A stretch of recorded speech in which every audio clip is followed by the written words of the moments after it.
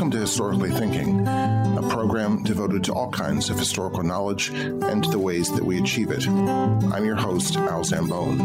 Our website is historicallythinking.org, where you can subscribe, find more information about our guests, links, and related readings. Our email address is mail@historicallythinking.org. We'd love to hear from you. My guest today is Christian Cameron, a historical novelist and sometimes self-described experimental archaeologist. He's the author most recently of Sword of Justice and the forthcoming New Achilles, which promises to be the first of a series of novels set in Hellenistic Greece, focusing on the general Philopoemen. Is that right? Did I get that right? The last, or even Philopoemen. Philopoemen, the last of the Greeks. Chris, thank you for joining us on Historically Thinking. Well, thank you very much for having me. It's a pleasure to be here. Well, I'm very sorry about the email error. You have written a lot. How many series have you written? Let's not just talk about individual books, but let's just talk about how many series have you written? I think I'm on 5. 1, 2, 3, 4, maybe 6. Yeah. Something like 26 books, 25 books, something like that? Actually, I'm writing my 40th book. You're right. Oh, okay. My apologies. That's all right. It's almost an order of magnitude. Not really, but there. So before you've had I'd say that it's almost like talking to, there's a certain generation of authors that you and I probably both grew up reading, where they would have their biography on the back, and they're always very Hemingway inspired, and it would say that they had been, rodeo riders and lumberjacks and all the rest of that stuff. I used to love those. Yeah, me too. Those are like, okay, this is the book I'm buying. You actually kind of remind me of that. You've had a very varied background. So let's talk about that. I'm particularly curious about, you and just about all of it comes into your books in one way or the other, it seems to me. So if you could talk about how did you get to be a professional writer? 2 things that I'd say right off the bat. One is my dad was a professional writer. Yeah. Still is. And it really does greatly ease your function as a professional writer to have one in your life. Doesn't have to be your dad or your mom, but as I joke to young people who want to be writers, just knowing that this can actually be done as a full-time job and having somebody where you go like, well, she does it, he does it, super useful. Also, my dad taught me a ton about writing, but the other is the high school I went to. And I always make this sort of advertisement. I went to Jesuit high school, and they believed above all things in writing. And by the time I graduated, I could write a 5-page essay in an hour. That was one of the goals of our sort of English program. And that was actually a stated goal? A stated goal, 5-page essay in an hour. And, just between us and anyone else listening to your podcast, especially anyone out there who's an undergraduate in university, if you can write a 5-page essay on any subject in the world in 1 hour with another hour's research, you will get good grades in virtually any program you enter. It's a fantastic skill and craft. Yeah. And what I love about that is it so demystifies everything about writing. If I had $10 for every student who ever said to me, well, I need to feel inspired, and that's like the worst thing for writing. I mean, it sabotaged me as a graduate student until I finally realized that we're not looking for winds of inspiration. We're not clipper ships. We're tramp steamers. Yeah. We do 10 knots. We do it 10 knots. It ain't pretty. We do it over and over and over again. And sometimes we do 6 knots and leave a lot of smoke. Yeah, but we still make the mileage or whatever. Yeah. Yeah, over time. So then when I was in the military, again, if you read my dust jacket, it sounds all dashing and romantic. But a huge part of the kind of intel officer I was is writing. And when I was an analyst for NCIS, I used to have to generate basically a newspaper that was read by decision makers. And just think of it as a newspaper. It's easiest to think of that way, on all the terrorism acts in the world. And I was a reporter with 30 other reporters, and we had to produce every day a certain number of words. And that was super good for focusing. And even when I was doing more daring do, you never get to see James Bond write his contact reports, but you got to write contact reports. Mm-hmm. And they're 60, 80 pages describing every element of everything you did. Basically, I think I've spent my whole life practicing to be a writer. So you were in the Navy after you've said somewhere after the longest undergraduate, Yeah, 7 years. That's 7 not true, years by the way. That's not the longest. I'm sure that there's plenty of people who have beat that. So you joined the Navy. Why? Because your dad had been in the Navy, or what was the reason for that? I blame C.S. Forrester. Okay. Yeah. I always wanted to be in the Navy. Yeah, my dad was in the Navy and that didn't hurt. Mm-hmm. But I definitely had an idea of what I was going to do in the Navy, and it had nothing to do with what I ended up doing. But that's fine. But you flew around probably in the back of a S-3 Viking vomiting a lot or something like that. Yeah, a lot of that. Yep. Yeah. I had a great time. Mm-hmm. To be honest, I know that's not really a popular thing to say about military service, but I really enjoyed my military service. I learned a lot. I became a much less arrogant college boy. And I did get to do some of the stuff I wanted to do. I never got to command a ship, but I got to command anti-submarine warfare operations, and I got to sort of run tactical problems and stuff, and I learned a lot from that. And I also learned that most senior military officers are actually really smart, which is not how they're always portrayed, either in fantasy or historical fiction. But it was interesting learning the systems and processes because it helped me really understand history. And listen, when I was graduating from university, one of my favorite professors, a guy named Perez Zagarin, whose books are still widely read today, who had led a bit of a life of daring do of his own, said to me, he said, I know that you have the option to go to graduate school, but I'm going to recommend that you stay outside the ivory tower and make a little history before you write about it. And I have to say that the first Gulf War and getting, amongst other things, to listen to the President of the United States argue with advisors firsthand on our clandestine radio while we all sat in the Combat Information Center waiting for a decision on certain things was the most informative thing that ever happened to me for my writing. Listening to how critical decisions are made, and then the frustration when you're out on a strike or something of sitting in the cockpit, listening to the decision makers change their minds or change the program, and you go, oh, this is how history happens. This is how it all works. You had a highly unusual perspective then when you were in the CIC listening to the president arguing with his advisors. I think it's George MacDonald Fraser in his brilliant memoir, Quartered Safe Out Here, suggests fabulous book. Yeah, fabulous. Suggests that every official history should be accompanied by a memoir of a private soldier who was actually involved in the action.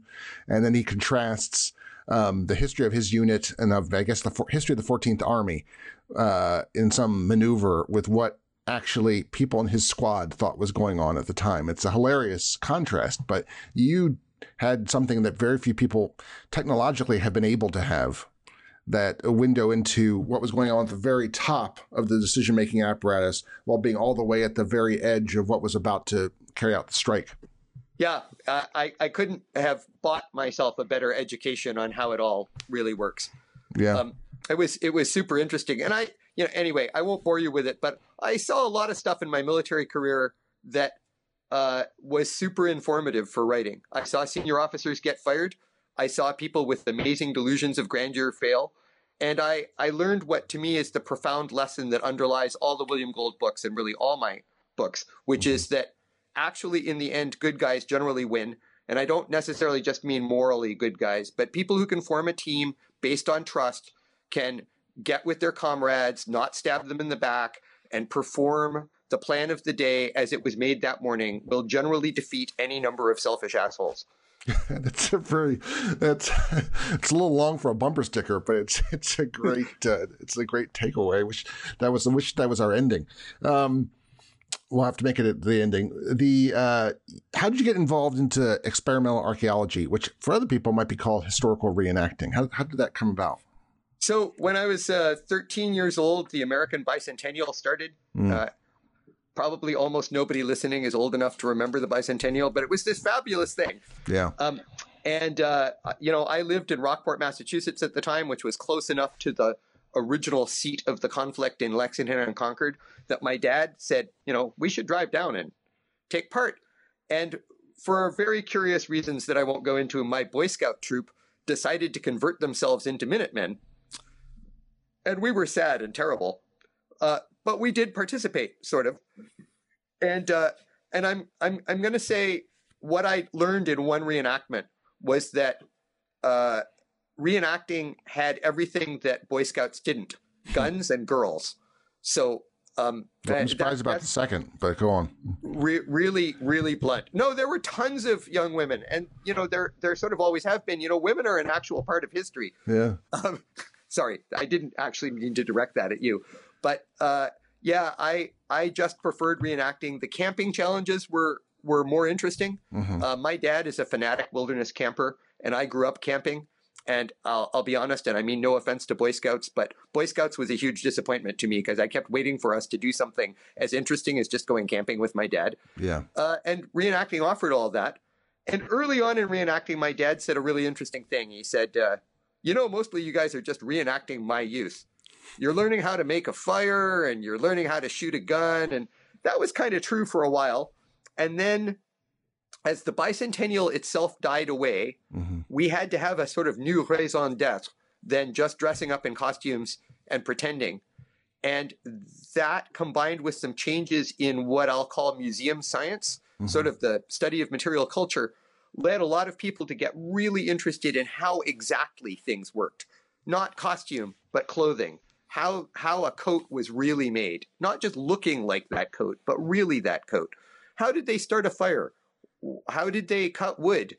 They didn't have chainsaws. How did they build a fort without any modern equipment? How long does it actually take to dig a trench? And what's funny is, I'm going back to my dad's comment about camping in the 1940s, I think the generation before ours actually already knew a lot of these answers. I think that anybody who'd been in World War II, World War II was the largest war ever fought by human beings with horses. Mm-hmm. Like, horse-drawn transport was still the backbone of the German army at the beginning of World War II. And so a lot of the questions we had about what it was like to live back then, our back then being the 18th century, would have been much more familiar to my grandfather. Mm-hmm.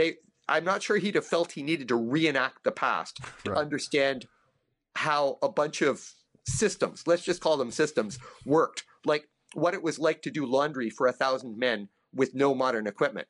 Mm-hmm. Something I can now tell you a lot about. Yeah, I mean, let's. I'm curious to hear some of these things because I suspect. I mean, I'm probably guilty of this too.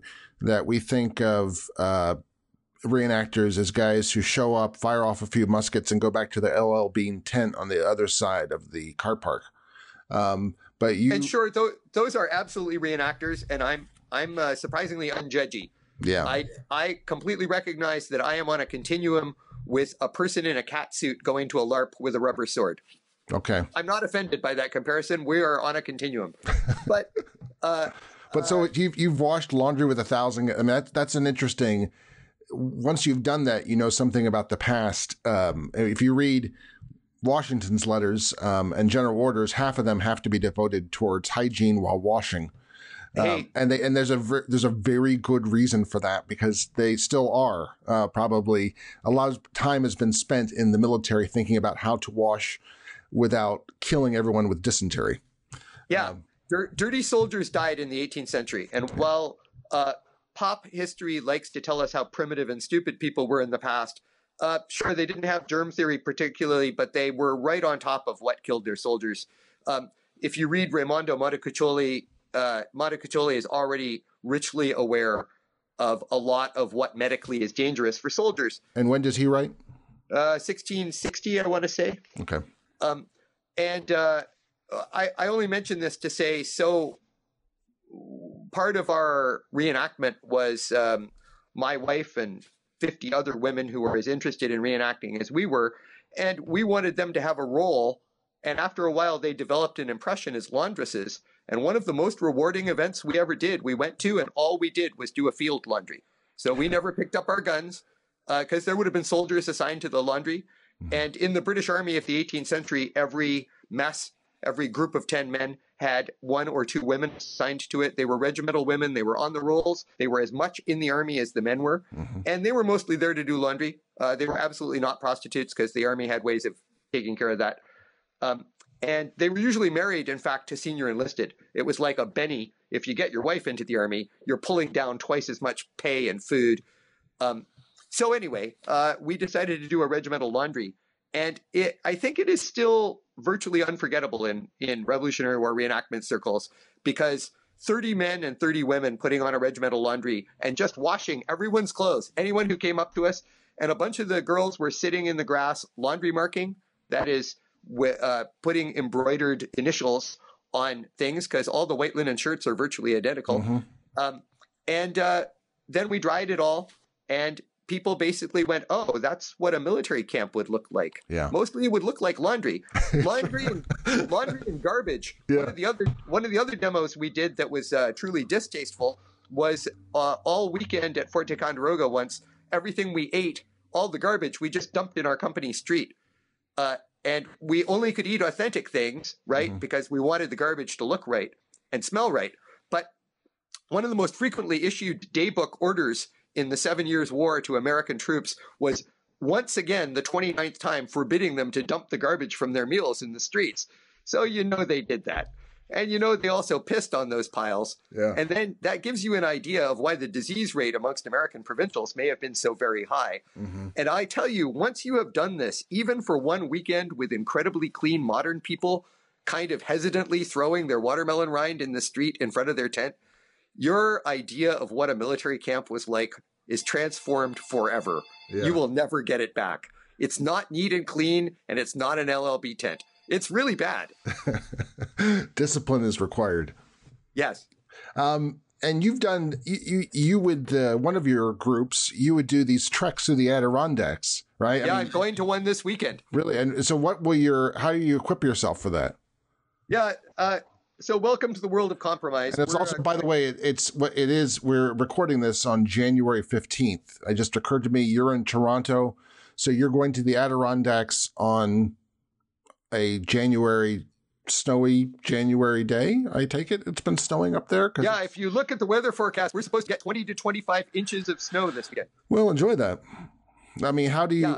So we're going in medieval kit, and it will be difficult, and we will be wearing snowshoes that would be authentic in 1400 only if you were in Algonquin. But, the First Nations had the Middle Ages, too. They just didn't have the church or horse or chivalry or armor. But they were definitely there in 1400. No, we're going to use snowshoes because 20 inches of snow is more than... I know the authentic thing to do would be to wear pattens and crunch through the snow with every step. But, this is a clear example of the superiority of First Nations technology. Yeah. And I'm just going to indulge that. Here's a question. Would Vikings have used skis by that time? Yeah. As a matter of fact, I have medieval skis, and so does another guy in my group. Skis, sometimes just one ski with a patten or a wooden sort of grabber on the other foot. The ski would literally have a skin on it. I'm sure you've heard of skins. Yeah. Skis, but it would literally under your foot.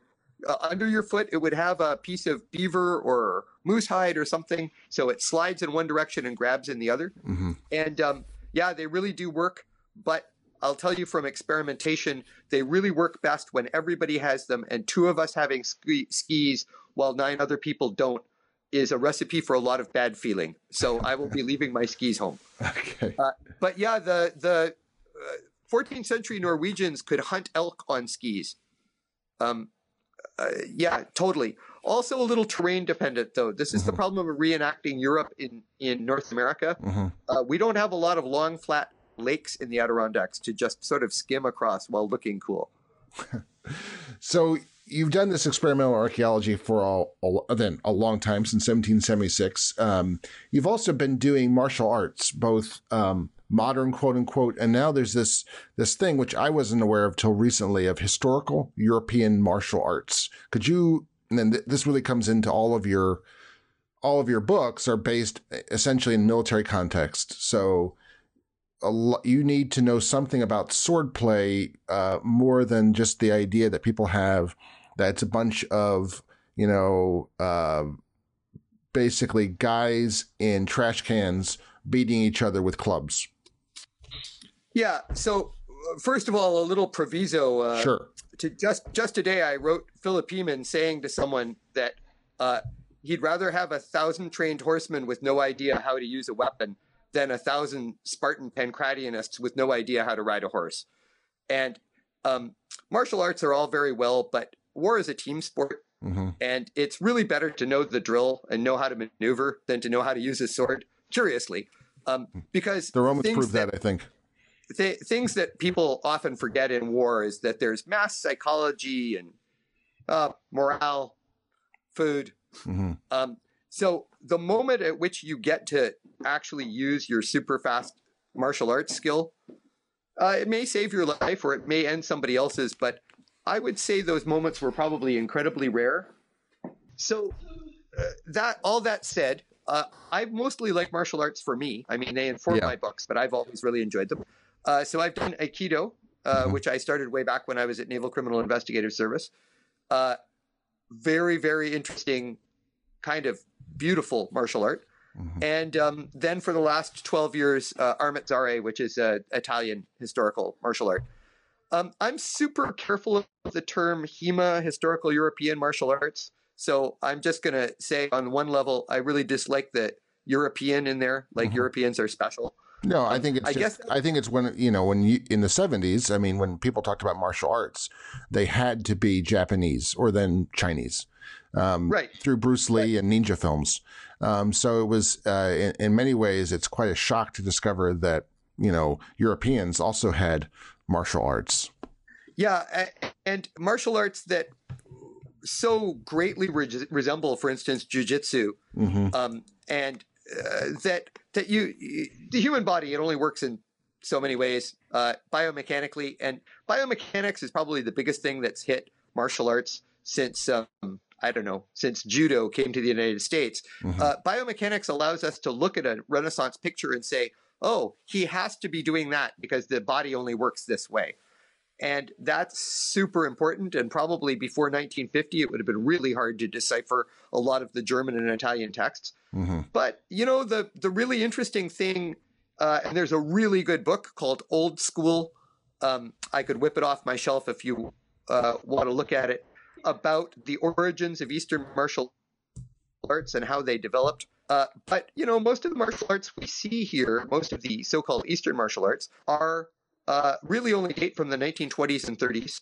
They aren't ancient, and they have very little to do with the way samurai fought or Chinese monks fought. And when you look at 16th century Japanese or Chinese texts, then you really see martial arts that are amazingly like the Italian or German. And then when you discover that by the middle of the 16th century, which would seem to most people to be a really long time ago, Chinese, Japanese, and Portuguese pirates were all hanging out together on Formosa. So let's, your most recent cycle of novels is set around a character named Sir William Gold. Could you just give a brief sort of description of the novels, the period in which they're set, and what they're about? Sure. They're set in late 14th century England, France, and Italy. Period commonly known as the 100 Years' War, although, as an aside, I'll just mention that the ongoing eventual war between Venice and Genoa both had larger GDPs than England and France, to the best of my knowledge, and we tend to be very Anglo-centric about that part of the 100 Years' War. But Italy was huge. Italy had all the money. And so that's part of it. A pivotal individual historically was John Hawkwood, a so-called condottiere, and you're going to ask me what a condottiere is, and I'm going to say technically just a person with a contract. A condotta is a contract, but in the early 14th century, before the time that the English came to Italy to fight, there were already groups of men who would form companies, compagnie di avventura, companies of adventure, and they would fight for you as a group under contract. And from that, we get the so-called condottiere system, which I'm going to go out on a limb and say John Hawkwood exemplified. Mm-hmm. And I chose to place my novels in this world, to me, because it's so pivotal to the modern age. So much of our Western culture evolves out of the Middle Ages.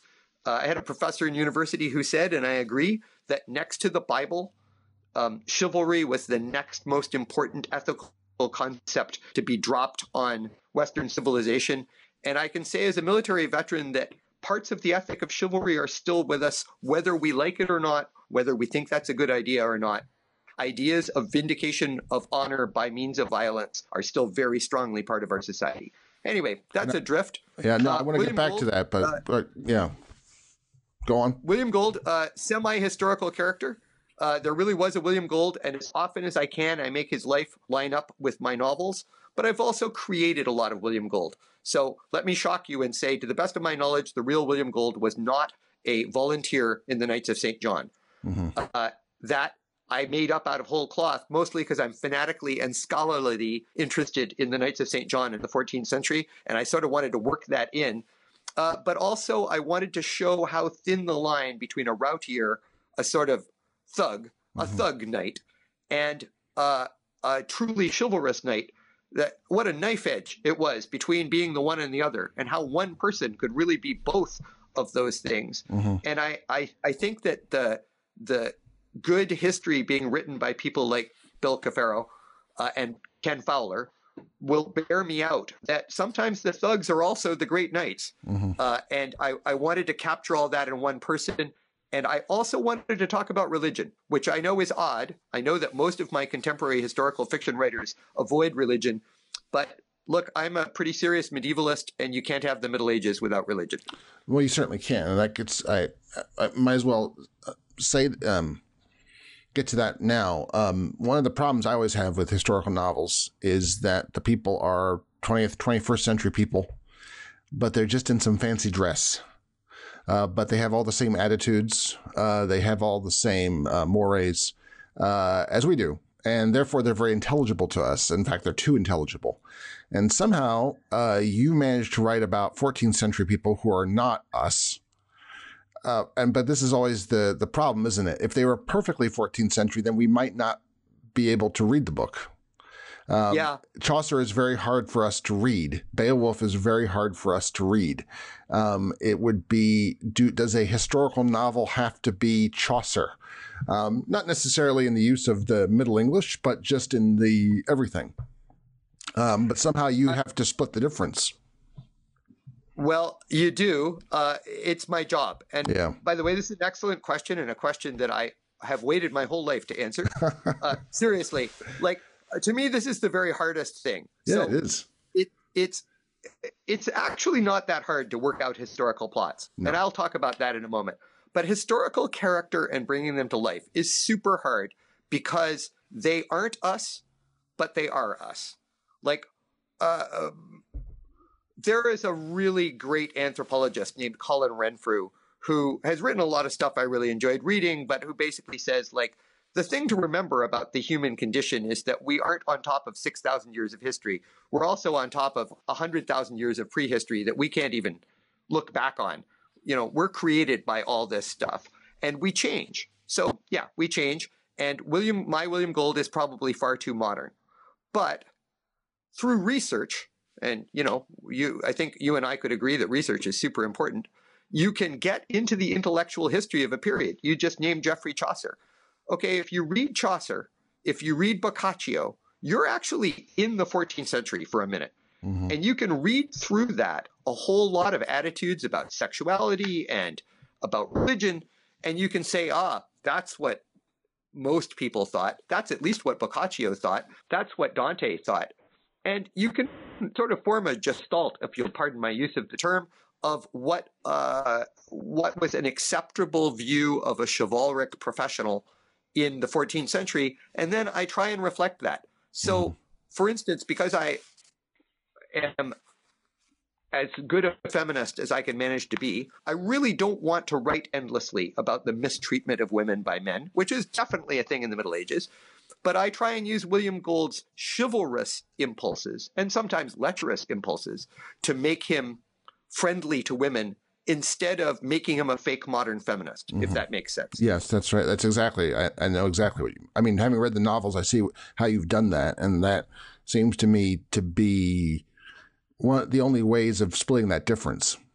Yeah, and so when I write about slavery, in both ancient Greek novels and in Washington and Caesar, which you were kind enough to say you'd read, uh, it is very tempting because, like many scholars, I think that the abolition of slavery is one of humankind's greatest achievements. It's very tempting to make every character I write anti-slavery. But hey, that's not how it was. So I'm happy to say that Philip Heman, who I'm writing right now, appears to have been anti-slavery, and that made him a radical in his time, and that's interesting. But, Aramnestos of Plataea thinks it's great. Own slaves, treat them decently, free a couple a year, and the rest will work harder. Mm-hmm. I mean, I'm not saying that's Christian Cameron's attitude, but I think that's a good Greek farmer attitude. Yeah, and it's a good Greek farmer, and that's also from someone who's been a slave. And can be, and this is a character of a previous series of yours, who is personally offended at having been made a slave at those who made him a slave, but is not necessarily, does not translate that into a love for other slaves, which I think seems to me, must be historically spot on. There were people who found all that very difficult reading, because I guess he should have been more anti-slavery. That's fine. Again, it is a very fine line. Mm-hmm. You can very easily make any character fall off that cliff and just sound like a modern person. And then, we started this on religion, and I'm just going to say, while I know that far more famous historical novelists than I write most of their characters to be agnostic or deeply irreligious, I just don't see that in the Middle Ages. What I see is people for whom the Christian, Judaic, or Islamic religion was every bit as omnipresent as the First Nations guys I grew up with, who would toss tobacco over their shoulders every time they passed a graveyard automatically. Mm-hmm. They wouldn't talk to you about what they believed. They just tossed the tobacco. They'd break up a cigarette out of a pack of cigarettes. And that sort of automatic piety, and I'm using piety in the Latin Roman sense, is something that transcends mere belief. It's cultural. It's automatic. And I wanted to convey that both about Greek gods and Greek novels and about Christianity or Judaism or Islam in the William Gold books. Yeah, it doesn't seem to me that when historical novelists do that, when they turn someone into agnostic or an atheist in a milieu in which that would be, I think you said written somewhere, and this is kind of, even atheists in the 14th century go to church. And they figuratively, they have a certain pietas. They are, figuratively speaking, breaking the cigarette open and tossing the tobacco over their shoulder. I like that. They're doing that even though they might not believe, whatever that means in that context. They might not be orthodox, but they have an orthopraxy. Invariably. It doesn't seem to me that when you avoid that, it's not a very writerly thing to do. The hard challenge for a writer is to actually take that challenge. The hard thing to do for writers, take that challenge on and write someone who is like that. It seems to me. Well, it's very kind of you to say. I'm going to go out on a limb and say that I think some people, some of whom are writers, mistake rampant anti-clericism for agnosticism or atheism.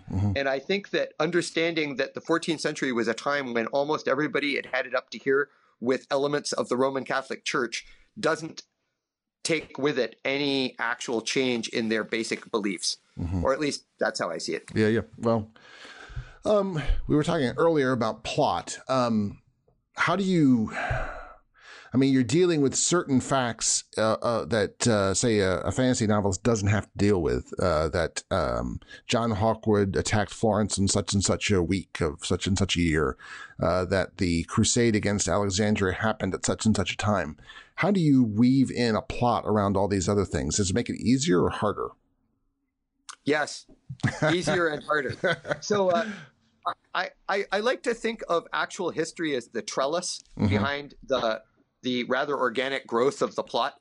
So pretty early on, William Gold, I'm just going to stick to William Gold. From the very beginning, I pretty literally made a timeline. Actually, it was a set of timelines because I had some Islamic history and some Italian history and some English history. and I plotted it on timelines because I like timelines because I'm super chronological, possibly because I'm old. So do you have it on the board like behind you right now? Do you have like an entire William Gold timeline, which would completely give everything away? No, this is what I have on my wall above me. Okay, that would be Venice. Yeah, that's Venice. It's 1501. Yeah. I don't know if that came across. No, it does. But I have it. It's just online because I can do all this digitally now. Sure. And so what I'm going to say I do is I build the trellis first. Bang, bang, bang. So I sort of get my historical events in a row, and I say, oh, so first of all, red dots, William Gold was actually there. So I know the day he was actually knighted. That actually seems to have happened. So there it is, bang, that should happen. That should definitely be in this book. Or I guess I could go back a step further and say the moment at which I choose that William Gold will be the character. That's a choice. And I can remember the day I made that choice because I originally thought John Hawkwood was going to be the character. And then I decided he really wasn't a very likable fellow. Yeah. So anyway, and then I go through and red dot the things I can't avoid. These are events that really happened in William Gold's life. And I try not to play with history. I don't all of a sudden decide that George Washington wasn't a slave owner. So like, I'm going to go with this. And then I'm going to literally pick and choose which events I want to cover. The Siege of Alexandria. I could have skipped that, right? For example, William Gold could have gone to Spain with the Black Prince to the campaign of Neera, right? And it would have been just as interesting, especially since very new research suggests that maybe Geoffrey Chaucer did go to the campaign of Neera. So that would have been an interesting book, and I thought about it, and I decided to leave it behind. If anybody ever pays me to write it, I am thinking of writing a side novel about Geoffrey Chaucer at Neera. Anyway, totally different subject.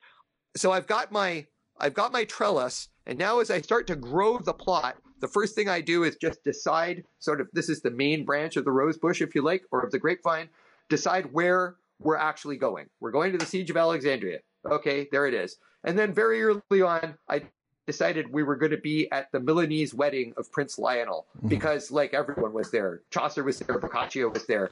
I thought it would be a good place to have. Okay, go on. To have William Gold. So you get what I'm saying. So now I know where the plot has to go, and then I do a ton of research. I don't even want to tell you how much research I do. And usually it's not that hard. I know that makes no sense, but usually it's more like connect the dots. I start going like, well, this happened and this happened. So why not have this happen? And then, if he goes with the Green Count, oh, well, if he's with the Green Count the whole time, that pretty much is the plot. Now we're down to a very Aristotelian notion of how plot is made, because I'm going to just take us back to like undergraduate or, I don't know, ninth grade and say, so Aristotle says that we build our plots by having characters. Maybe in your high school, buddy, but not in mine. Go on.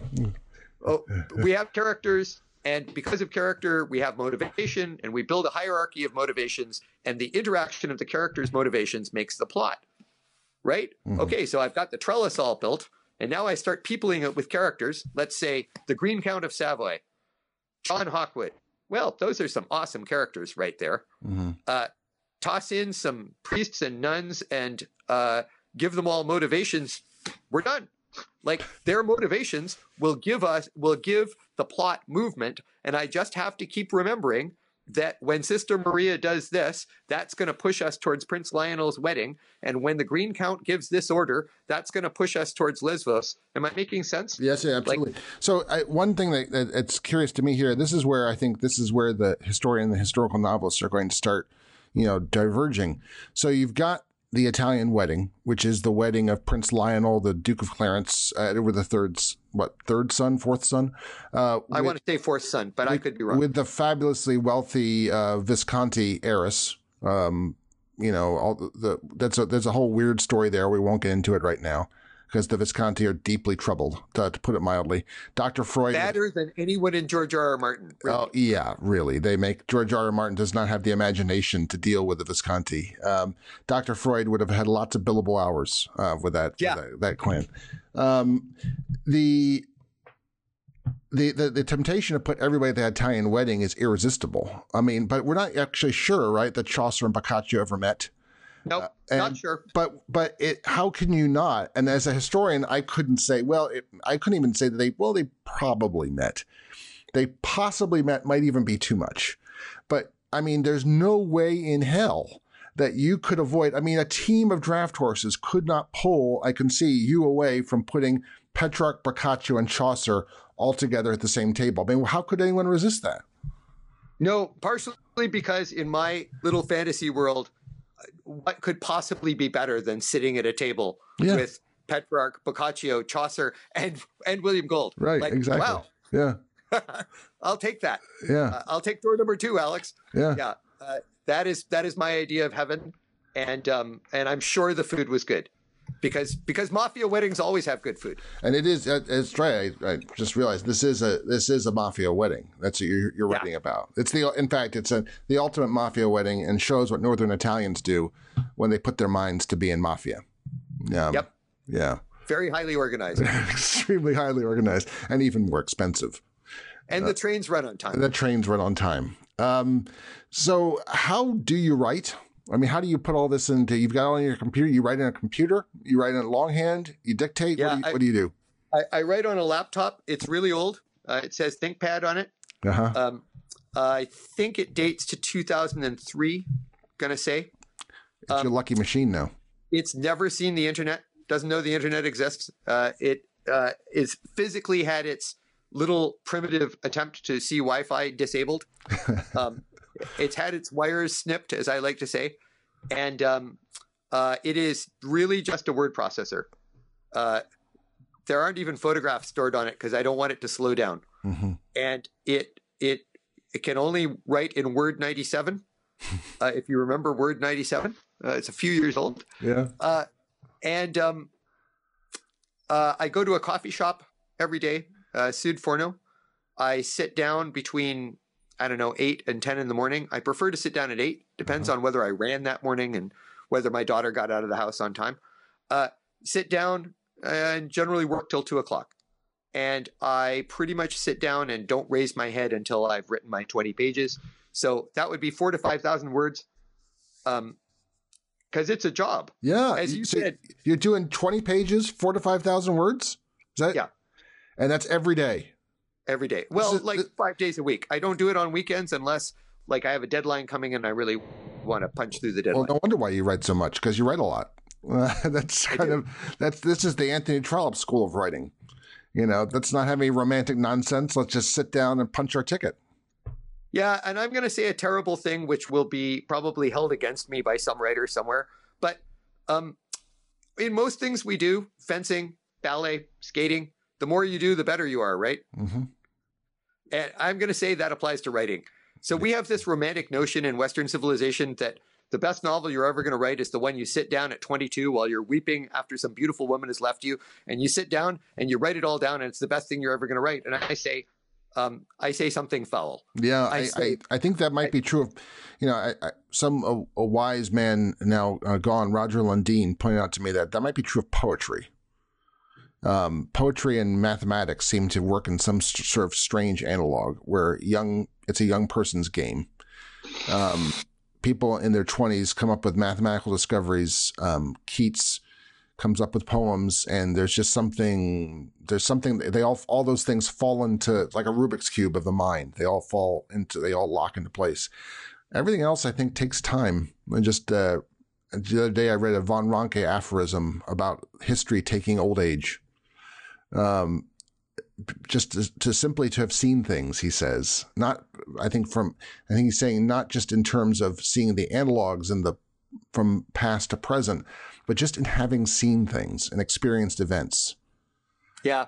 I'm afraid I'd agree with that. And I would say if we were doing a different blog about how I do research, one of the major ways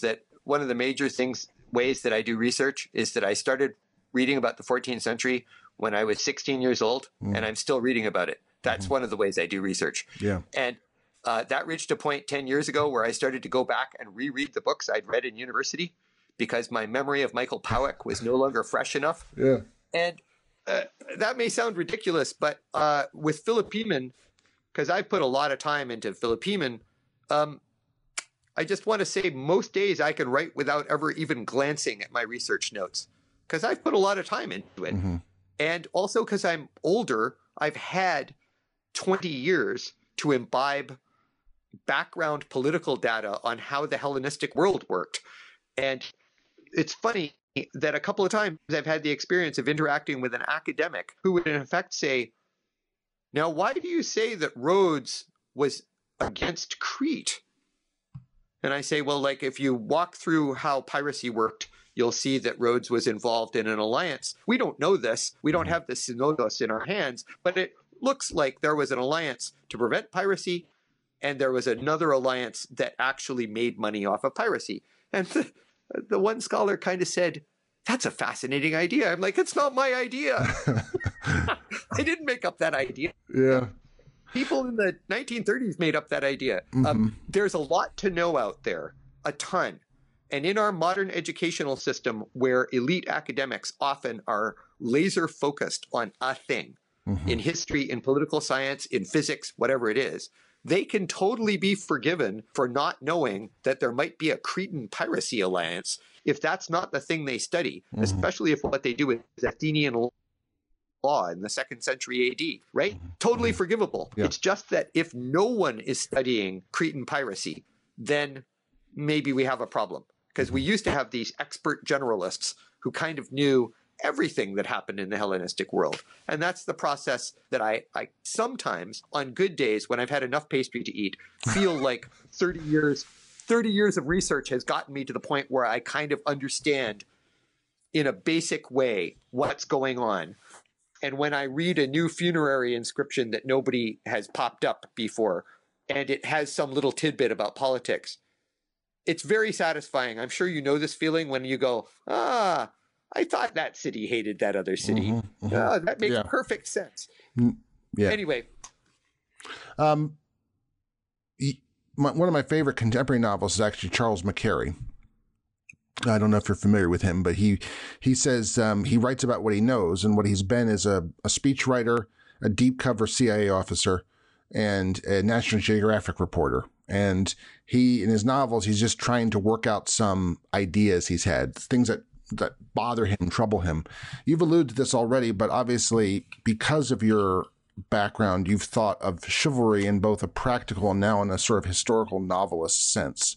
And chivalry is something that you're trying to work out. Is that right? Yes. Look, chivalry is an ethical system for users of violence. Yeah. And we're in a rough place in Western civilization. And I'm going to try not to take a side here. I'm just going to describe the place. We have professional users of violence, cops and soldiers and Coast Guard and Marines, all those people. And at a very real level, something that the right and the left share is their desire to not pay too much attention while the users of violence use violence. Sure. They're like untouchables in Indian society. They sweep the streets and you kind of pay no attention to them. And so while sometimes people praise cops for one thing and other people curse police officers or soldiers for being brutal at a protest, one of the things that we don't do a good job at is providing them with an ethical framework because they are in many ways peripheral to our society. I'm not saying that's right. I'm just saying that this is how I see it intellectually. In the Middle Ages, users of violence were society.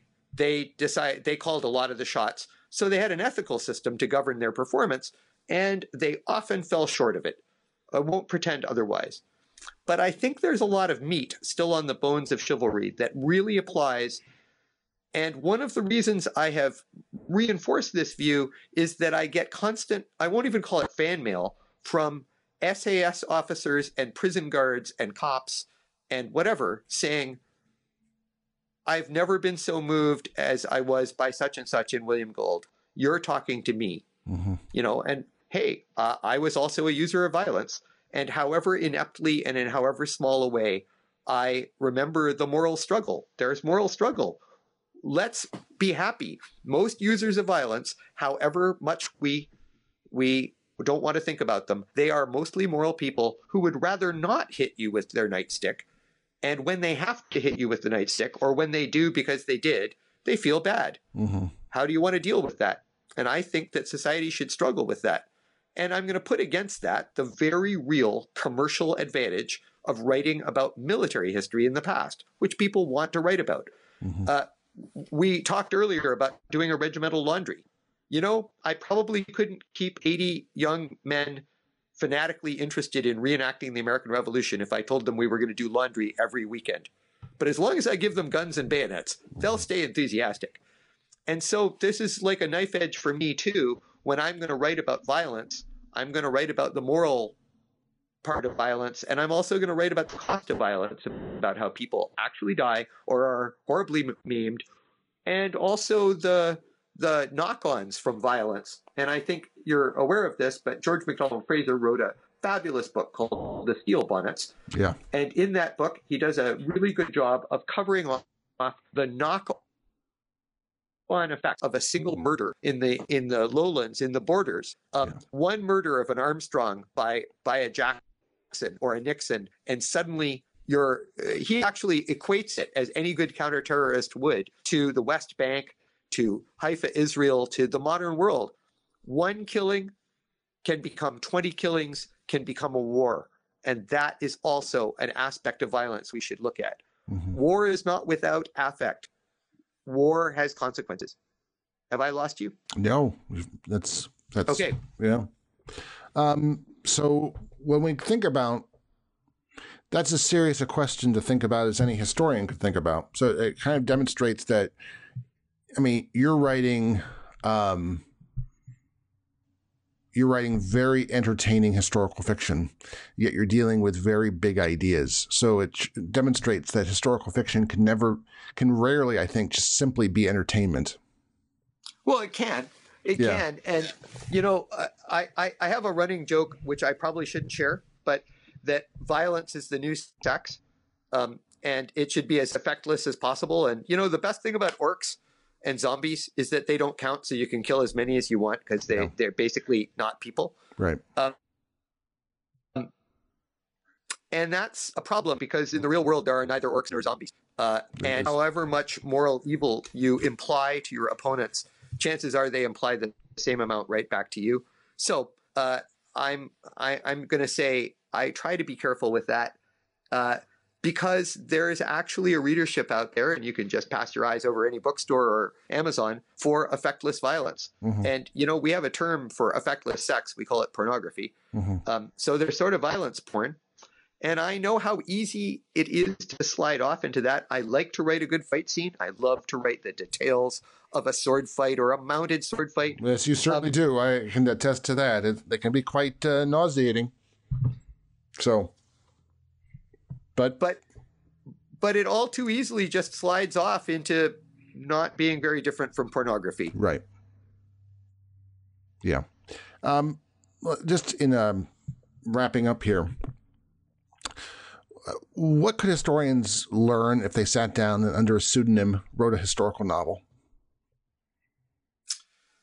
So I'm going to put on my historian hat because once in a great while I sit down and actually write something that I mean people to read more factually.